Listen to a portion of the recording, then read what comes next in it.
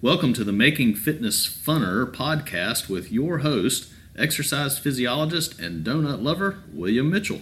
Hello and welcome to the Making Fitness Funner podcast. I'm your host, William Mitchell. Last week, we looked at the percentage of people in America who honestly thought they were fit enough to participate in the Olympics.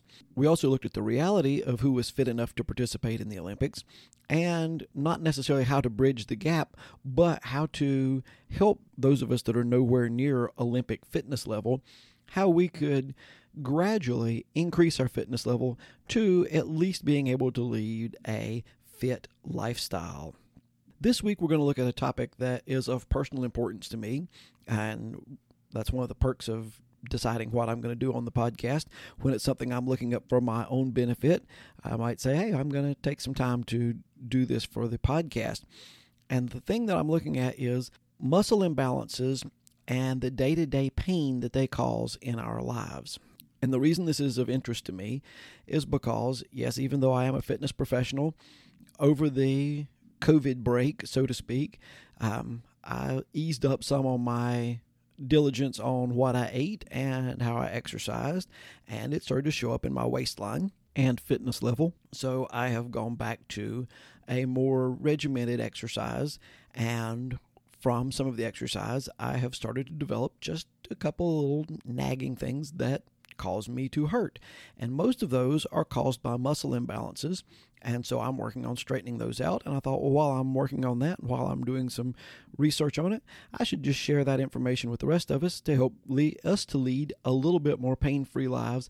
Even if you're not working out hard, you probably still have some muscle imbalances that cause you to hurt.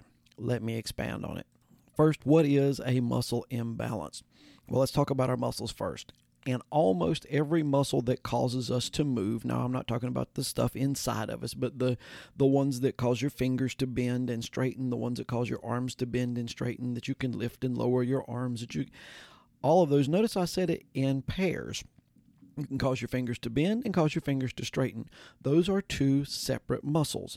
One causes your fingers to bend, the other one causes your finger to straighten. And when it does that, those are called antagonistic pairs because they work against each other. Now, if everything's working like it should, the muscles are used about equally. You straighten your fingers about as often as you bend your fingers. So the muscles would be proportionate with each other, have about the same amount of strength, and things would be fine. Now, the reason it matters about the amount of use that a muscle has, the more you use a muscle, and we say we want to tone up our muscles, what you actually do, the more you use a muscle and it gets more active, it becomes shorter. If you use a muscle less and it becomes weaker, it becomes longer. Shorter muscles are stronger than longer muscles in that antagonistic pair. So if you've got a muscle that's a little bit longer and a muscle that's a little bit shorter in an antagonistic pair, then the joint naturally wants to stay just slightly bent, or it wants to stay more straight. And whenever you go to make a motion, it causes the joint to be dysfunctional and it doesn't do right. Now, that would be bad enough if it's just at one joint, but everything in our body is connected. So if you've got one joint that's not working right, that throws off the next pair of muscles that is connected to it, that controls the next joint up your chain of movement or your kinetic chain. So if you've got a sprained ankle and it causes your ankle not to move correctly, that will cause your knee not to move correctly, which will cause your hip not to move correctly, which will cause your spine, your lower back to hurt, which will cause your shoulders not to move correctly, which will give you a headache and a shoulder ache. So all of that would come from just an ankle.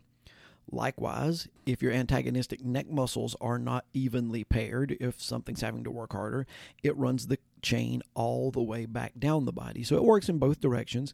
And a lot of these muscle imbalances are caused by overuse. And we end up with overuse simply because we do a lot of the same things every day. You got to wash the dishes. You've got to go to work, and depending on what you do, like if you sit at a desk and work on a computer, your head's kind of forward while you're looking at the computer screen. You're seated, so your legs are bent. You've got all of these things where you do the same thing. If you work in a factory, you reach for the same part, you pick up the same part. You reach for the same part, you pick up the same part. You do the same things over and over and over as adults, and it causes muscle imbalances. I see a lot of people that when they do workouts, they do the same workout just about every time. If you're a runner, you run. If you're a swimmer, you swim. If you do a weightlifting routine, you do pretty much the same set of exercises in the same order, and you do the same thing over and over, and we end up with muscle imbalances. I mean, it's like I heard somebody just yesterday, they were talking about they had been given a push-up challenge to where they would do 150 push-ups a day for a month. And my response was, unless you're going to do something to work on the antagonistic muscles of that, what that's going to do is that's really going to throw off your already good muscle balance, and you're going to have muscle imbalances, and it's going to cause you pain in your particular sport. I would either throw some other exercises in with that, or I would tell the person to forget it because of the challenge. And the reason for that is all of those muscle imbalances would go up and down the kinetic chain and really throw off what they were doing, and they're an athlete, so it would mess up their particular sport. So what are some things that are normally caused by muscle imbalances? And by the way, although these are a lot of times caused by muscle imbalances, they're not always caused by muscle imbalances. There are other things that can cause these problems. So my recommendation is start doing a little bit of the things that are prescribed here for muscle imbalances. And if it doesn't help, you probably should see a doctor about it, because I am definitely not a doctor. I'm a exercise physiologist and personal trainer. So don't take my advice for health-related things. Just try these tips and see if it relieves your pain a little bit. And if it does, good. If it doesn't, check it out. So what are some common muscle imbalance pains that you have? Pains in the knees, just about pain in any joint. And a lot of times we just say, oh, well, that's arthritis. And it's not always arthritis. It can be.